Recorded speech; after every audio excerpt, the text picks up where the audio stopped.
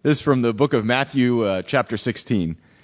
When Jesus came to the region of Caesarea Philippi, he asked his disciples, "Who do people say the Son of Man is?" They replied, "Some say John the Baptist, others say Elijah, and still others Jeremiah or one of the prophets. But what about you?" he asked. "Who do you say I am?" Simon Peter answered, "You are the Messiah, the Son of the living God." Jesus replied, "Blessed are you, Simon, son of Jonah, for this was not revealed to you by flesh and blood, but by my Father in heaven. And I tell you that you are Peter, and on this rock I will build my church, and the gates of Hades will not overcome it. I will give you the keys of the kingdom of heaven. Whatever you bind on earth will be bound in heaven, and whatever you loose on earth will be loosed in heaven." Then he ordered his disciples not to tell anyone that he was the Messiah. From that time on, Jesus began to explain to his disciples that he must go to Jerusalem and suffer many things at the hands of the elders, the chief priests, and the teachers of the law, and that he must be killed and on the third day be raised to life. Peter took him aside and began to rebuke him. "Never, Lord," he said, "this shall never happen to you." All right. Thank you, Tom, very much. Well, welcome, everybody. So good to see you to Rethink Church. And those of you watching online, appreciate you tuning in today. We're going to talk about something extremely important when it comes to church. What Tom just read is a very important passage of Scripture when it comes to talking about what is the church doing, what is the purpose of church. Today, we're going to focus on suffering, rethinking suffering. So, this is what has been said, everybody. It has been said this, that the single biggest reason that people are abandoning their faith is over this issue of suffering. The argument goes something like this, okay?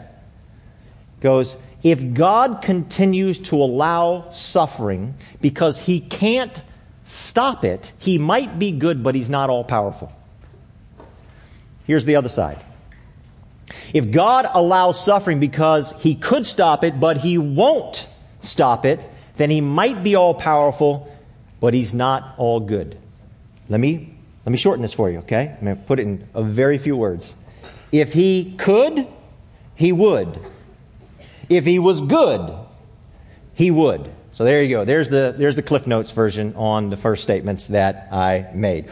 Why is there pain and suffering? So Tom just read Matthew chapter 16. Very important. So Jesus there, he's talking to his disciples. It's getting very close to his crucifixion. And actually his popularity has been waning. He's been losing some of his disciples. People have been turning back.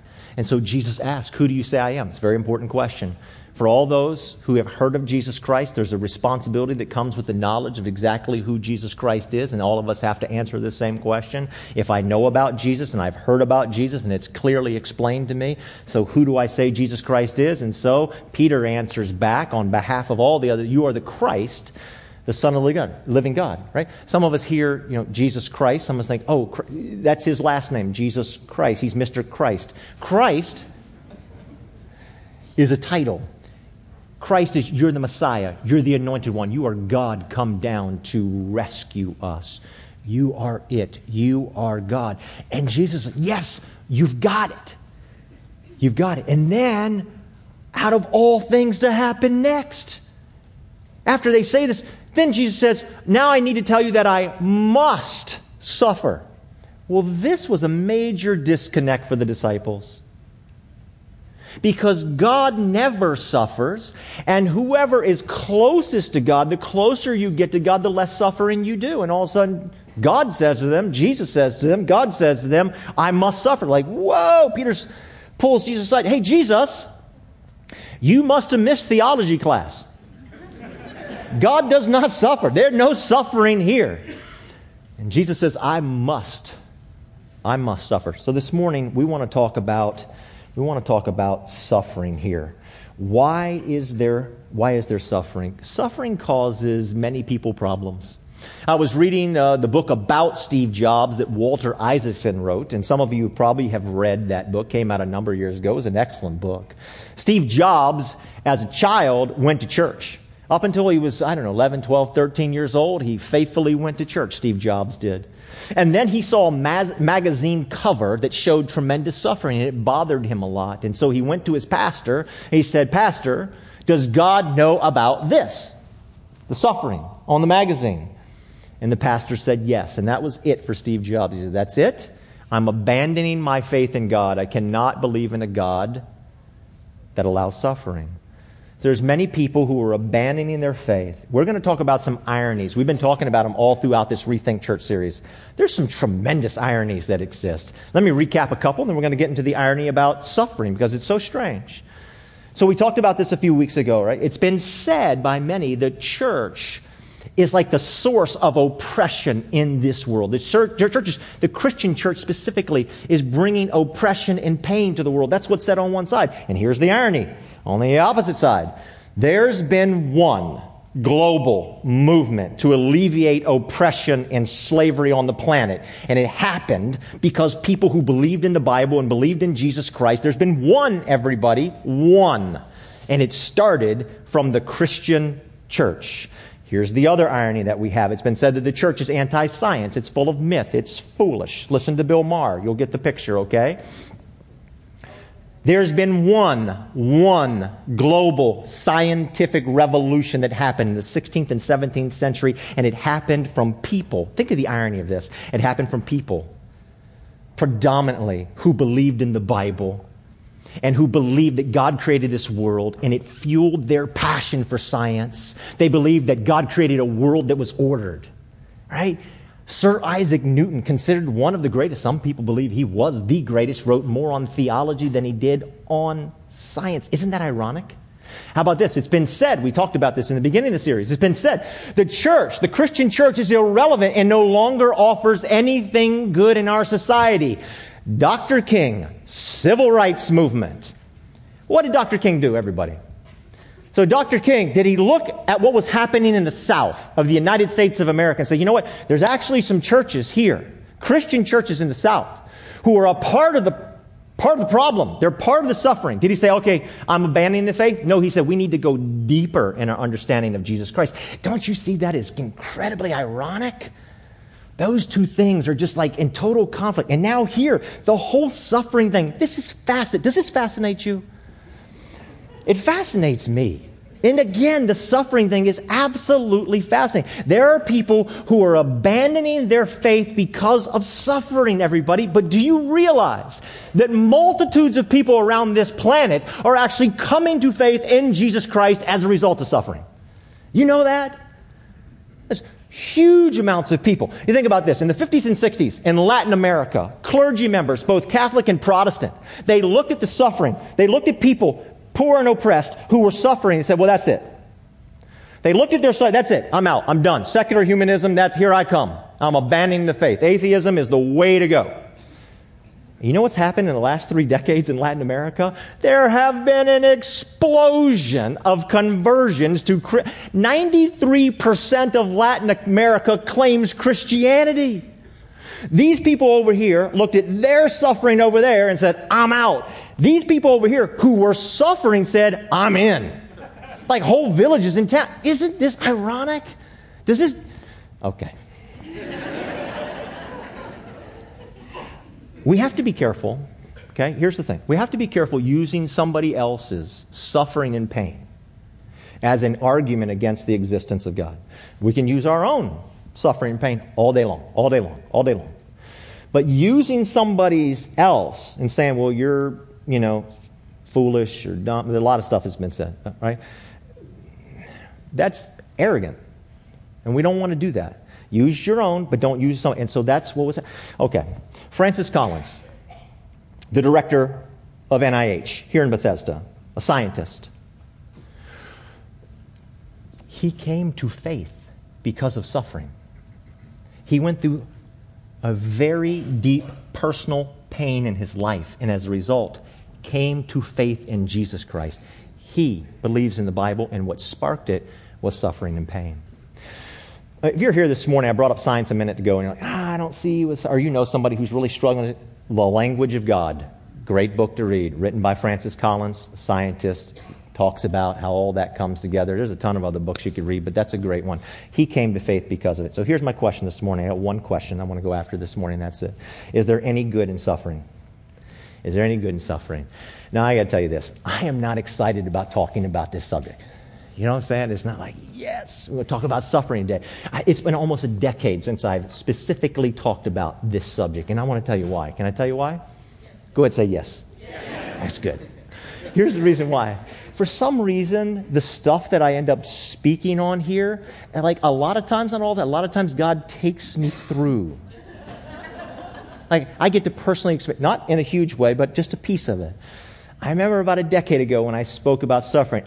It was early in the week, so I'm going to speak on Sunday. So Monday of that week before, I'm pulling into a parking lot. I'm going to play basketball, and I'm pulling into this underground lot to do this. And I'm thinking about the fact that some of us have suffering just because we make careless mistakes. It wasn't bad. It wasn't rebellious or whatever. It's just a careless mistake or whatever. But then it causes us suffering. And the whole point is going through my head. And I'm pulling in this parking spot, and I see there's this big pipe there. And I noted it. That pipe. When you get out of the car, don't hit your head. Well, in between that thought and getting out of the car, I forgot about it and I whacked my head big time. And I thought, do I always have to have these? I asked for application points to my messages.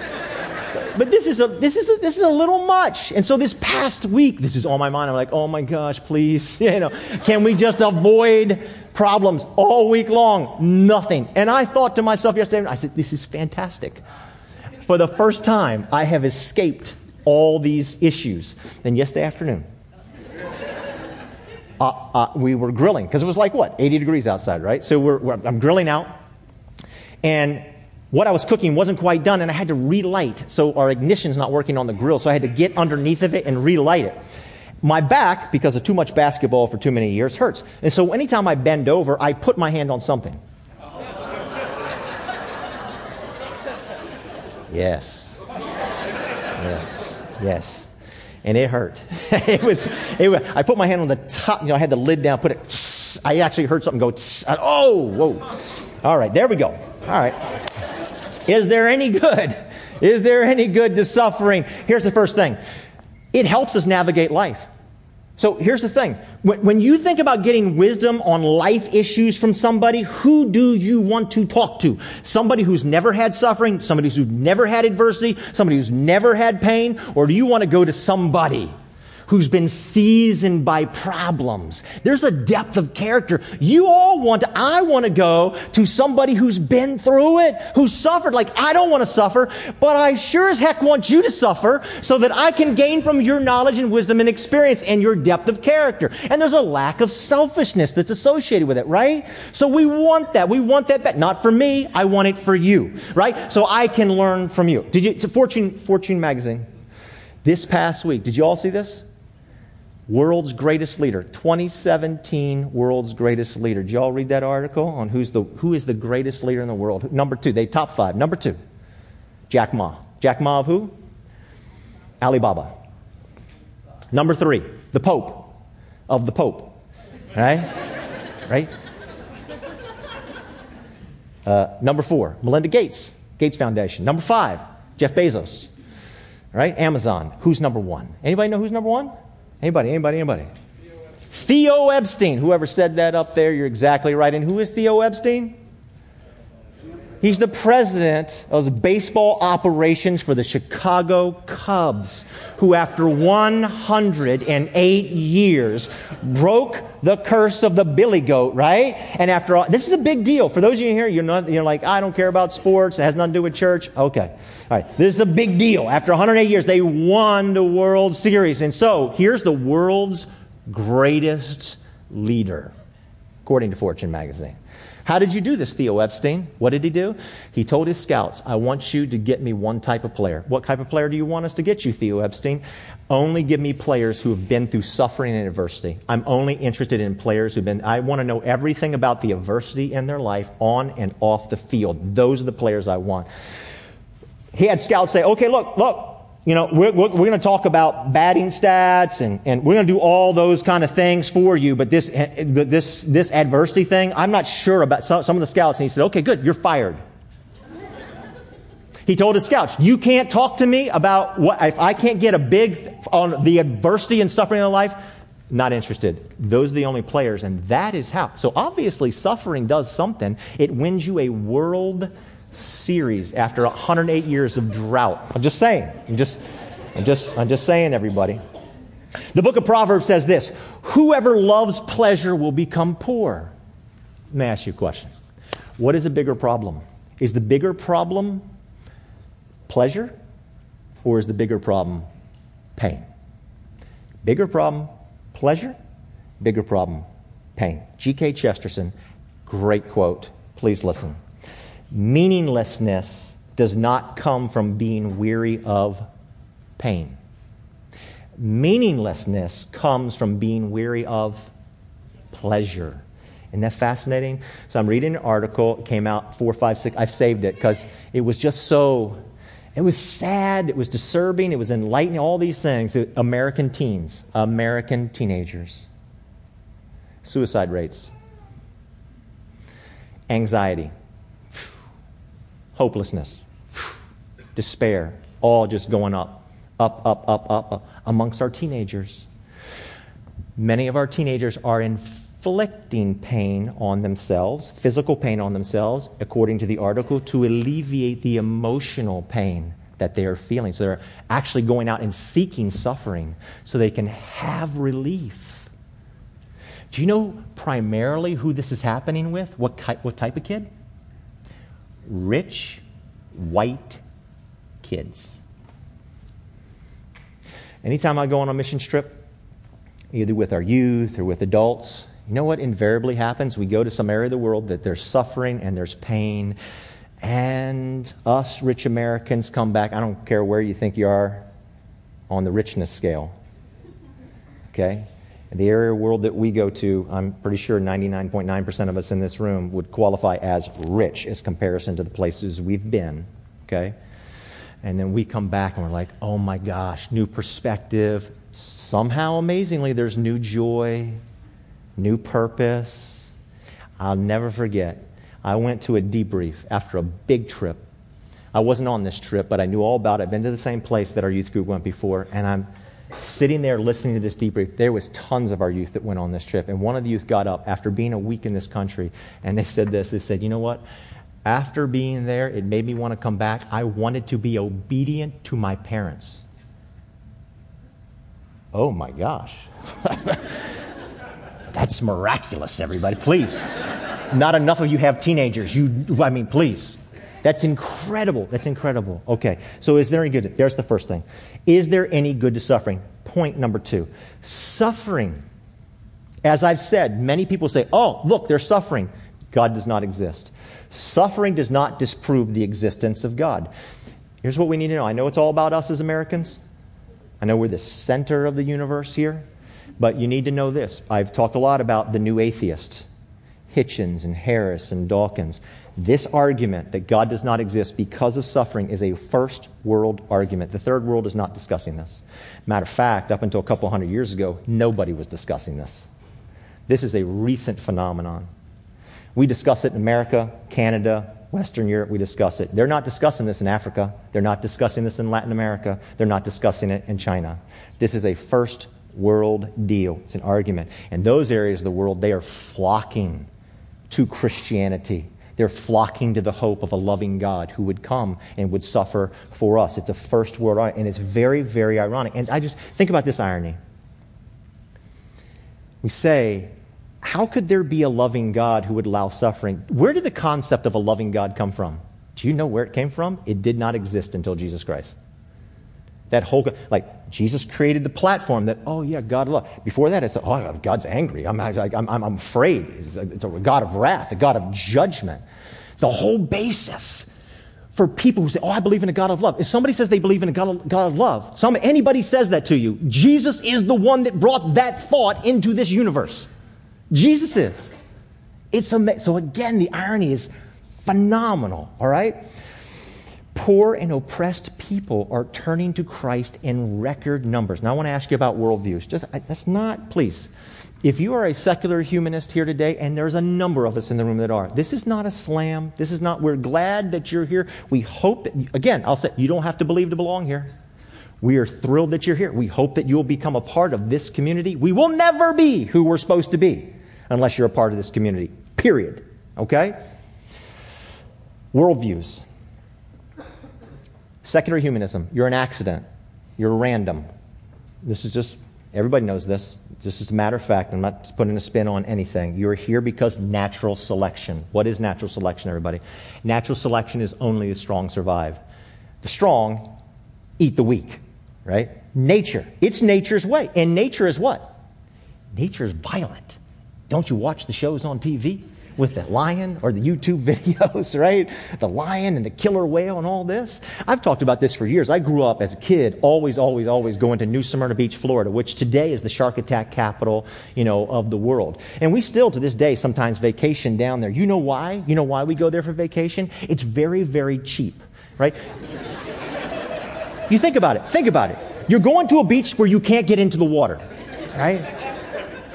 Just makes sense. It's a little boring, but all right. It's the way it's way. So recently, New Smyrna Beach was again on the news. We have no idea what shark attack capital of the world, okay? But it's on the news again. You know why? A 5-foot shark washed up on the beaches of New Smyrna Beach, bitten in half. What's the question? What's big enough to bite a 5-foot shark right in half? They've been tracking a 14-foot great white shark that's off the coast of New Smyrna Beach. And in the report, it also included this, is if you've ever swam, if you've ever surfed like me in the waters of New Smyrna Beach, you've been within 10 feet of a shark probably all the time. Now that'll freak you out. I don't even know why I told you all this story. Okay? Violence is nature's way. And many of us, we've heard of Stephen Hawking. I mean, the guy is brilliant.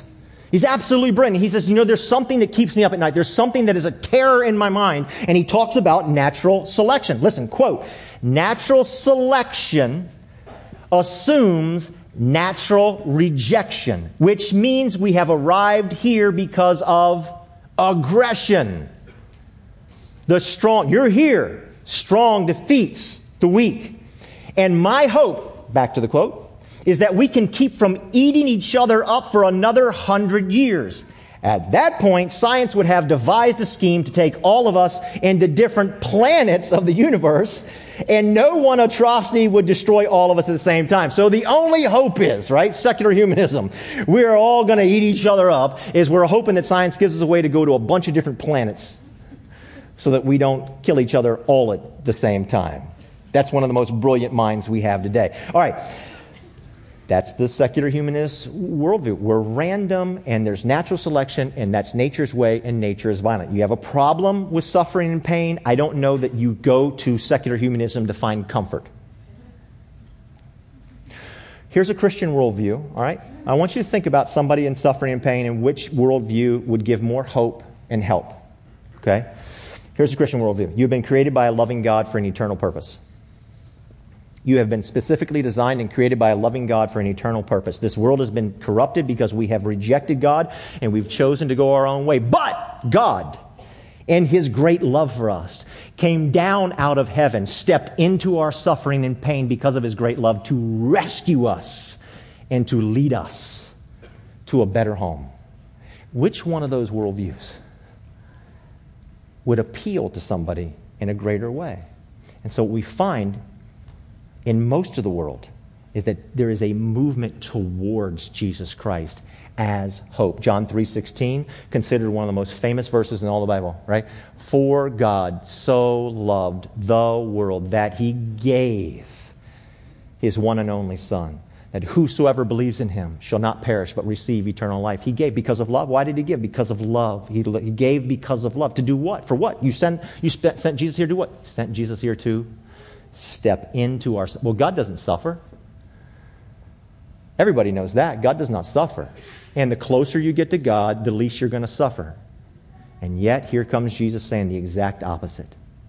He said, I have come to suffer. I've come to suffer for you. Suffering and love go hand in hand. Suffering does not prove God does not exist. All right, so let's just say I'm a bad dad. That I'm absent from my children, or I mistreat them, or I'm loud and I scream, or I'm not loving, all those things. That doesn't mean I don't exist. That just means I'm a bad dad, but it doesn't mean I don't exist. So that argument that God is allowing suffering means that he doesn't exist, that doesn't float. But what could float is this, is that God is not good. But then the problem becomes this. What do we do about a God who comes down and suffers with us? How do we figure that out? Historian Bruce Shelley says this: Christianity is the only religion on the planet in which its central act is the humiliation of its God. Nobody's ever heard of a suffering God before. Nobody's ever heard about God coming down into our suffering in order to rescue us and alleviate our suffering and to take us home. Trinity. Talk about this for a second, the Trinity. I can't explain the Trinity to you. Let's just go ahead and get that right out front. Father, Son, and Holy Spirit. I've heard it tried to be explained in many different ways. Well, the Father is like water, and Jesus is like ice, and the Holy Spirit's like mist. I'm like, nah, it doesn't quite work. Okay, so I can't explain it to you. But let's just go with what we obviously know. Father, Son, and Holy Spirit. It's a divine community. Father, Son, and Holy Spirit. It's a spiritual family. I often say this about Grace Community Church. If we're anything, we're a family. If we are anything, we're a family. Because God is a family. Spiritual family. And we're told in the Scriptures that God wanted to have children. That's all of us. All of us are His children. Right? That God wanted. So the family wanted to have children. And I believe when it comes to this issue here, that we see that there's an agreement between Father, Son, and Holy Spirit that no matter what, John 3:16, no matter what, rescue the kids. Something interesting happened a number of years ago to my family. It was a bunch of years ago because my kids were really small at the time. We were at a beach, not New Smyrna Beach. We were at a beach, and the water was really, really clear.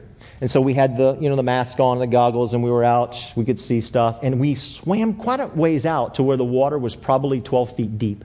And there was a platform, a pretty good-sized platform, and it had like the ladder from the pool where you could climb up onto the platform, and then you could just jump off of this platform and, cannonballs. And so we were going to do that. So we're out there somewhere, and we get to the ladder. Nobody's up on the platform yet. And I look down with my mask, and what do I see below us? I see a shark. And it's a pretty good-sized shark. About 5 foot was my estimation. And so I very calmly said to my wonderful wife, I said, don't panic, but there's a shark below us. She didn't say a word. She didn't scream. She didn't do it. Here was the immediate reaction. Hand on butt of child in front of her on the ladder, and it was like with superhuman powers. Whoosh! Right? Like a cat or a frog. Wah! Right? Boom! On the platform. Next kid. Whoosh! Boom! Right. Then she goes up. And as she goes up, what's she doing? Legs are kicking. Like I'm like getting hit by a deer or something. Right? And there she goes. No thought given to me whatsoever. It's me and the shark. We're just hanging out in the water together, right? But the kids are safe. And she's yelling for the kids to get down. She covers the kids. I can see her. She covers the kids. On the platform. It was amazing. I'm in there. I was never so proud of her. I was proud of her. We have an agreement. No matter what, without regret, save the kids.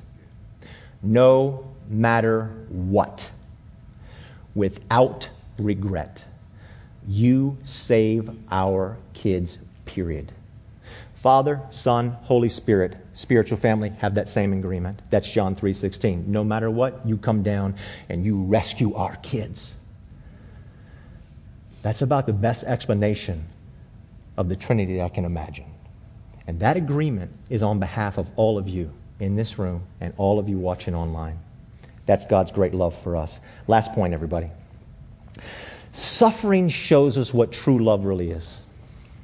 Suffering shows us what true love really is. So in this, that Tom read a few moments ago. It talks about this binding and loosing thing. Whatever you bind on earth is bound in heaven. Whatever you loose on earth is going to be loosed in heaven, right? So what is this?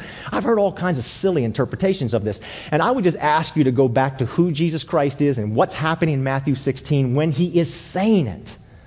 If I heard people say, oh yeah, man, we're going to bind up from my life that I'll never suffer again. I want to bind up in my life, that I don't ever have any problems again. And what do I want to lose? I want to lose health.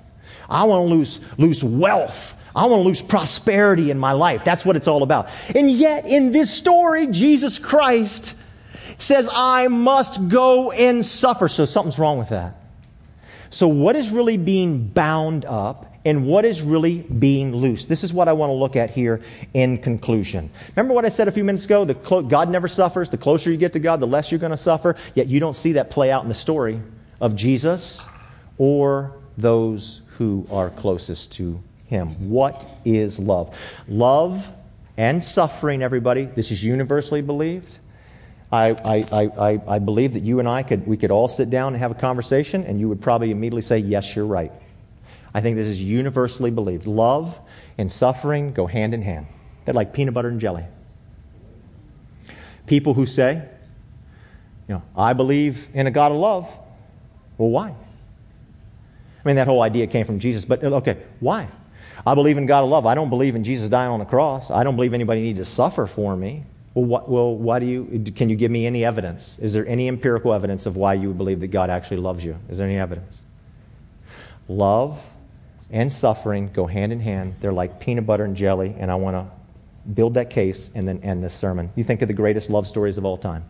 I can guarantee you the greatest love stories of all time all have one common element to it. Suffering.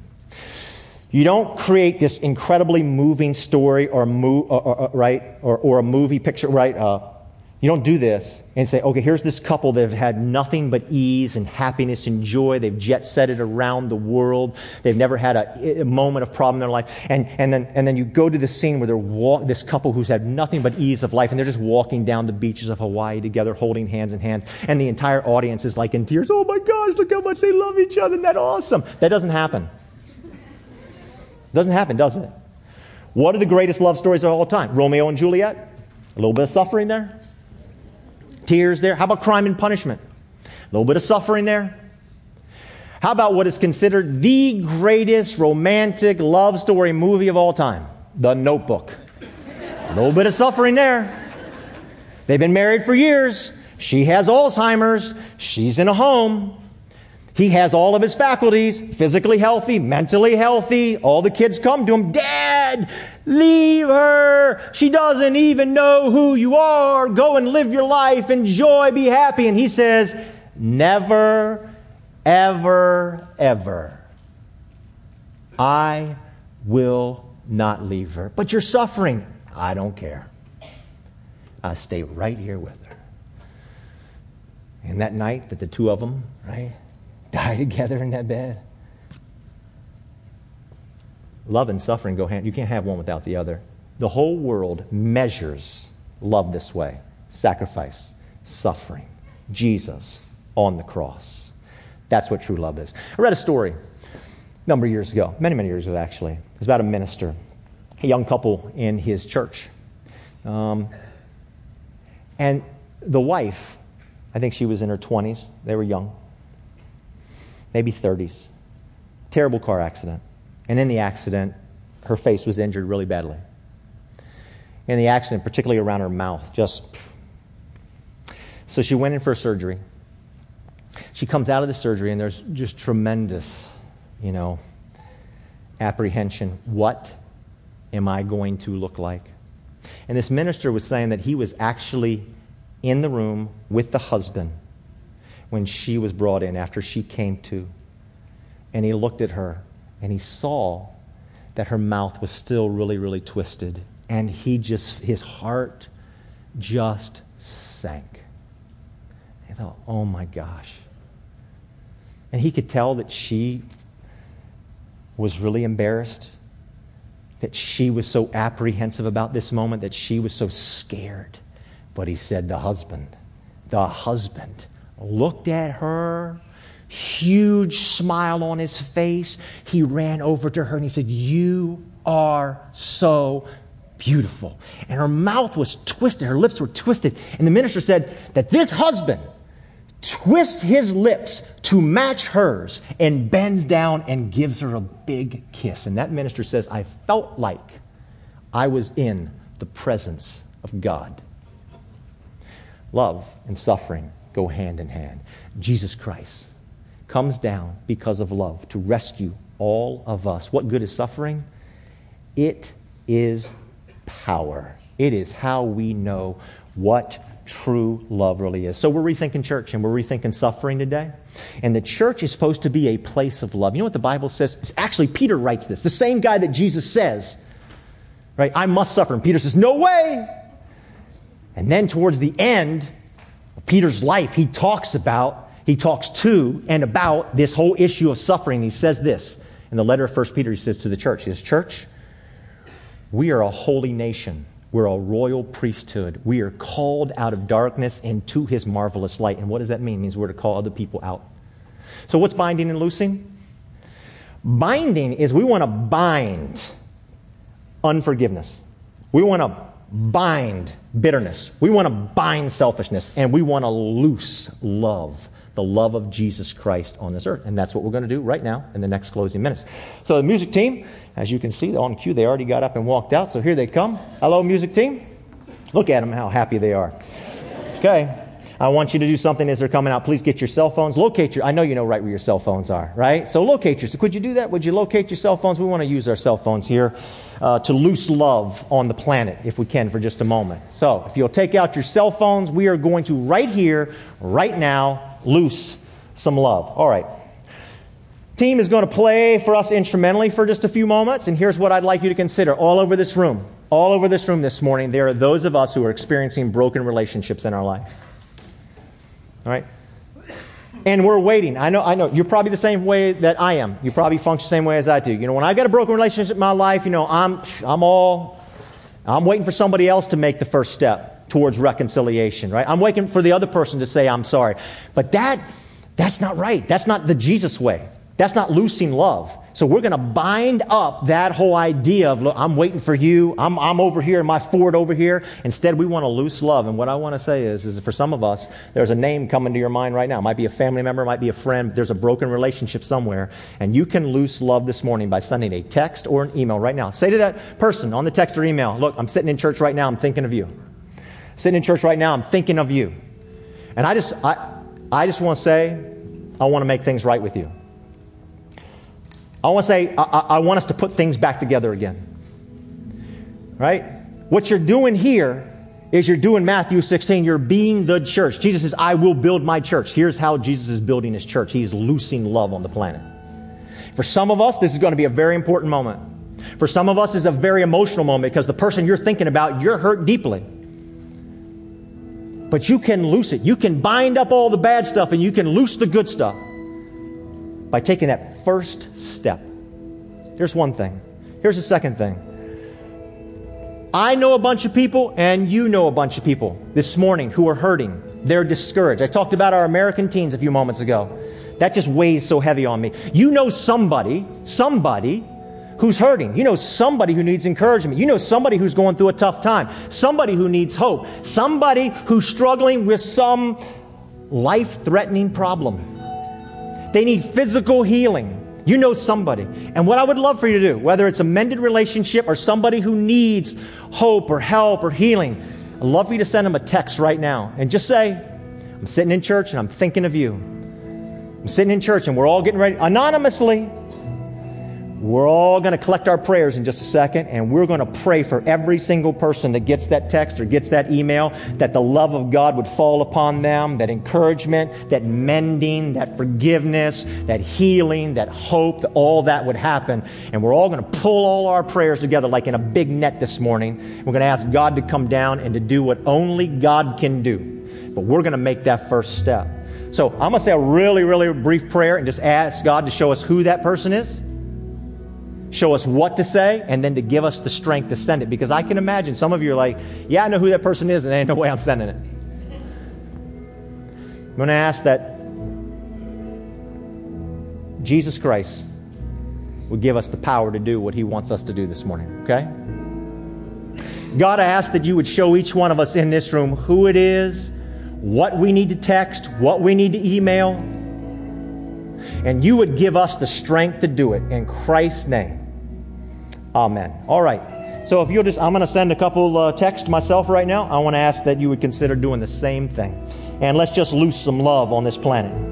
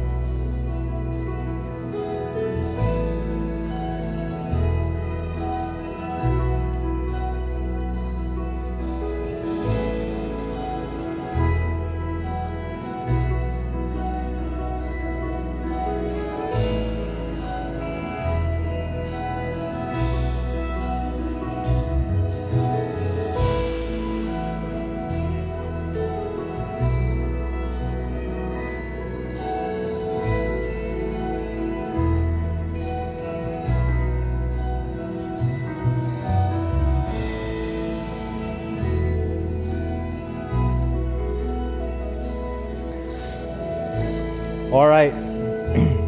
If you weren't able to get all that out, please, you feel free to continue to stay seated or stay in here as long as you want.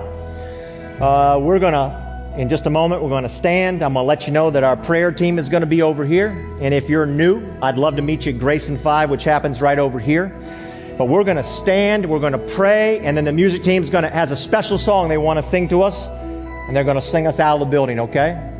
All right, so if you'd stand with me, if you're finished texting and emailing, feel free to stand with me. Let's have a special prayer. What we want to do here in these moments, we want to just pull all our prayers together. God knows who you sent that email to. God knows who you sent that text to. God knows that person's name. We want to ask for the power of Jesus Christ to come down on whoever that person is that you sent that email or text to, okay? Let's pray. Heavenly Father, I thank you. I thank you so much that you want to loose love on this earth, that you want to loose the Spirit of Jesus Christ to all the names that went out on these texts and emails. God, I ask that you would do something special. I ask that, God, you would heal people. I ask that you would help people. You'd encourage people. I ask that you'd mend relationships. I ask, God, that you would change lives. I ask, Lord, that you would do a special thing in both the sender and the receiver of these texts and emails to the glory of Jesus Christ. And that, Father, finally, you'd help us, Grace Community Church, to be the church that you want us to be, that you would build this church your way and your time for the glory of Jesus Christ. I thank you, Lord. And everybody said, amen. All right. Thanks for listening to this week's message. Grace Community Church, a church for people who don't go to church, meets on Sundays at 9:30 a.m. and 11 a.m. in Arlington, Virginia. Connect with us anytime at trygrace.org.